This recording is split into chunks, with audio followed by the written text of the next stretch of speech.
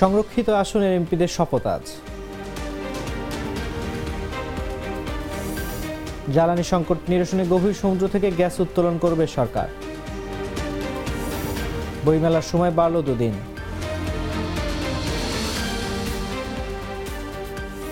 টঙ্গীতে বহুতল ভবনে আগুন, কোটি টাকার ক্ষয়ক্ষতি।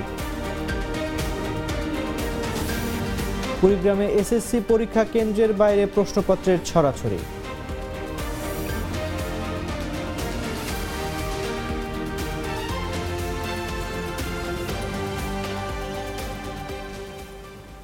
শুনছিলেন এতক্ষণ সংবাদ শিরোনাম। বেলা 11টার সংবাদ আপনাদের সবাইকে আমন্ত্রণ জানাচ্ছি। আমি তানজির রহমান।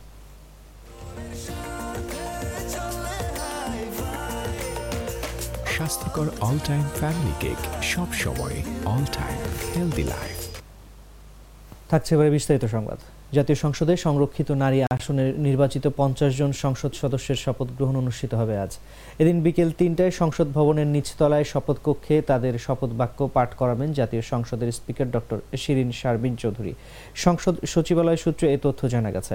জানা যায়, সংরক্ষিত নারী আসনের সংসদ সদস্যের শপথ অনুষ্ঠানের জন্য এরই মধ্যে প্রয়োজনীয় প্রস্তুতি সম্পন্ন করেছে সংসদ সচিবালয়। প্রথমে সরকারি দল আওয়ামী লীগ মনোনীত 48 জন, পরে বিরোধী জাতীয় পার্টি মনোনীত 2 জন সংসদ সদস্য শপথ নেবেন।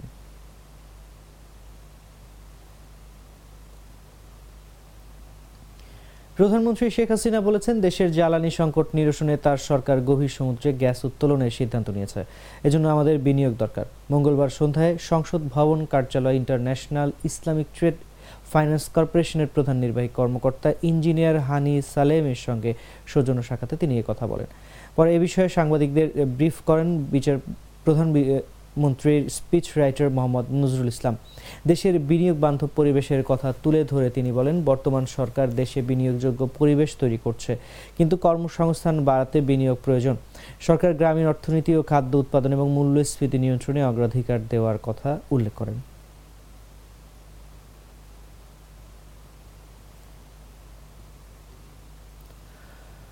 অমর একুশে বইমেলা 2024 এর সময় 2 দিন বাড়ানো হচ্ছে। আগামী 1 ও 2 মার্চ মেলা অনুষ্ঠিত হবে।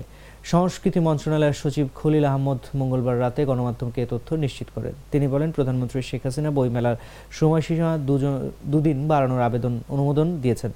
তাই বইমেলা আগামী 2 মার্চ পর্যন্ত চলবে। বাংলা একাডেমির মহাপরিচালক মোহাম্মদ নুরুল হুদা রাত 9টার দিকে বইমেলায় ঘোষণা কেন্দ্র থেকেও মেলার সময় বাড়ানোর ঘোষণা দেন। তিনি বলেন, প্রধানমন্ত্রীর সদয় সম্মতিক্রমে বইমেলা 2 দিন বাড়ানো হয়েছে।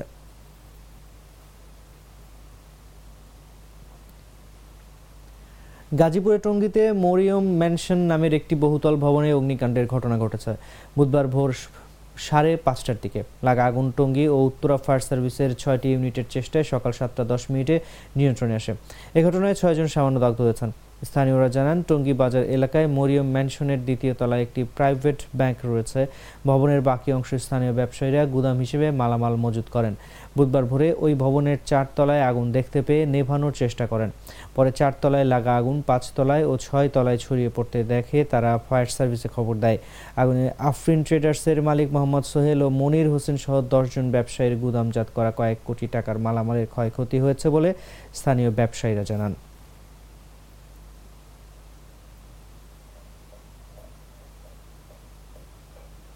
ইলাস্টিক ও ভার্জিন ম্যাটেরিয়ালে তৈরি কমফি পিভিসি বেড কভার যেমন আরামদায়ক, তেমনি পানি ও ফাঙ্গাস প্রতিরোধী। কমফি বেড কভার হবে আরামের ঘুম।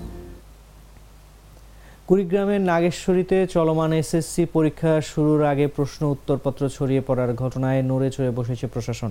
এই ঘটনায় নাগেশ্বরীর নিউ প্রতিশ্রুতি নামক একটি বেসরকারি স্কুলের পরিচালক ও এক শিক্ষককে জিজ্ঞাসাবাদ করেছে পুলিশ। ওই কেন্দ্রের একটি কক্ষে মোবাইল ফোন নিয়ে প্রবেশ করায় পরিদর্শকের দায়িত্বে থাকা এক শিক্ষককে দায়িত্ব থেকে অব্যাহতি দেওয়া হয়েছে। নাগেশ্বরী উপজেলার সহকারী কমিশনার আশিক আহমেদ ও নাগেশ্বরী থানার ভারপ্রাপ্ত কর্মকর্তা রূপকুমার সরকার এ তথ্য নিশ্চিত করেছেন। জানা গেছে, মঙ্গলবার এসএসসির ইসলাম শিক্ষা বিষয়ের পরীক্ষা শুরুর আগে একটি উত্তরপত্রের ছবি কিছু অভিভাবকের মোবাইলে, ফোনে, হোয়াটসঅ্যাপে, মেসেঞ্জারে আসে। ছবিগুলো আসে সাংবাদিকদের কাছেও। পরে ছবি নিয়ে শুরু হয় নানা জল্পনা।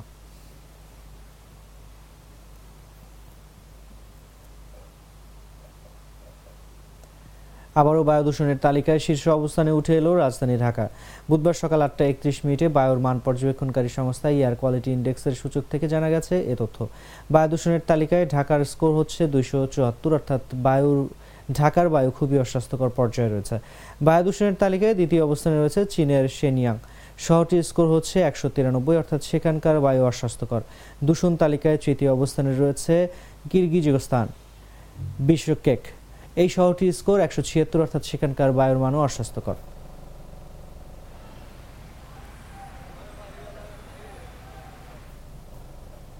মালয়েশিয়া এসে প্রতারণার শিকার হয়েছেন 104 বাংলাদেশি কর্মী। তাদের আটক রাখা হয় রাজধানী কুয়ালালামপুরের চিরাসের একটি বাসায়। এ খবর বিভিন্ন মিডিয়ায় প্রকাশ হওয়ার পর বিষয়টি সরকারের নজরে আসে। সরকার বলছে, বাংলাদেশি শ্রমিকদের সঙ্গে প্রতারণাকারী চিরাসের রিকোলার কনস্ট্রাকশন কোম্পানি এসডিএন বিএইচডির বিরুদ্ধে কঠোর ব্যবস্থা নেওয়া হবে। 26 ফেব্রুয়ারি স্বরাষ্ট্রমন্ত্রী সাইফুদ্দিন নাসুশন ইসমাইল এবং মানব সম্পদ মন্ত্রী স্টিভেন সিম বলেন, চেরাসের যে কোম্পানিটি গত নভেম্বরে শ্রমিকদের মালয়েশিয়ায় নিয়ে এসেছিল, তারা তাদের চাকরি দেয়নি এবং তাদের উপযুক্ত থাকার জায়গা বা পর্যাপ্ত খাবার সরবরাহ করেনি।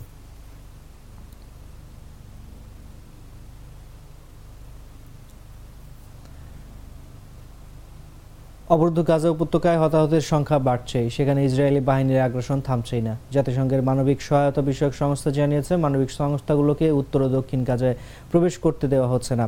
এছাড়া মানবিক সহায়তাবাহী গাড়ি বহরও হামলার শিকার হচ্ছে। জাতিসংঘের মানবিক সহায়তা বিষয়ক সংস্থা এক শীর্ষ কর্মকর্তা বলেন, গাজার জনসংখ্যা 1/4 মানুষ, অর্থাৎ 5,76,000 মানুষ এখন দুর্ভিক্ষের কাছাকাছি রয়েছে।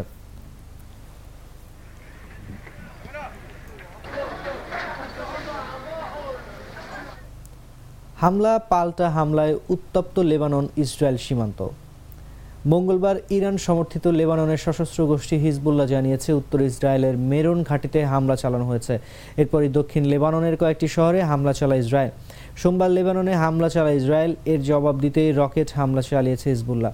এমন পরিস্থিতিতে পুরো অঞ্চলে উত্তেজনা ছড়িয়ে পড়তে পারে বলে আশঙ্কা করা হচ্ছে। হিজবুল্লাহ জানিয়েছে, ইসরায়েলের মেরন আকাশ নিয়ন্ত্রণ ঘাঁটিতে রকেট হামলা করা হয়েছে। ইসরায়েলের সেনাবাহিনী জানিয়েছে, দক্ষিণ লেবানন থেকে অন্তত 40টি ক্ষেপণাস্ত্র নিক্ষেপ করা হয়েছে।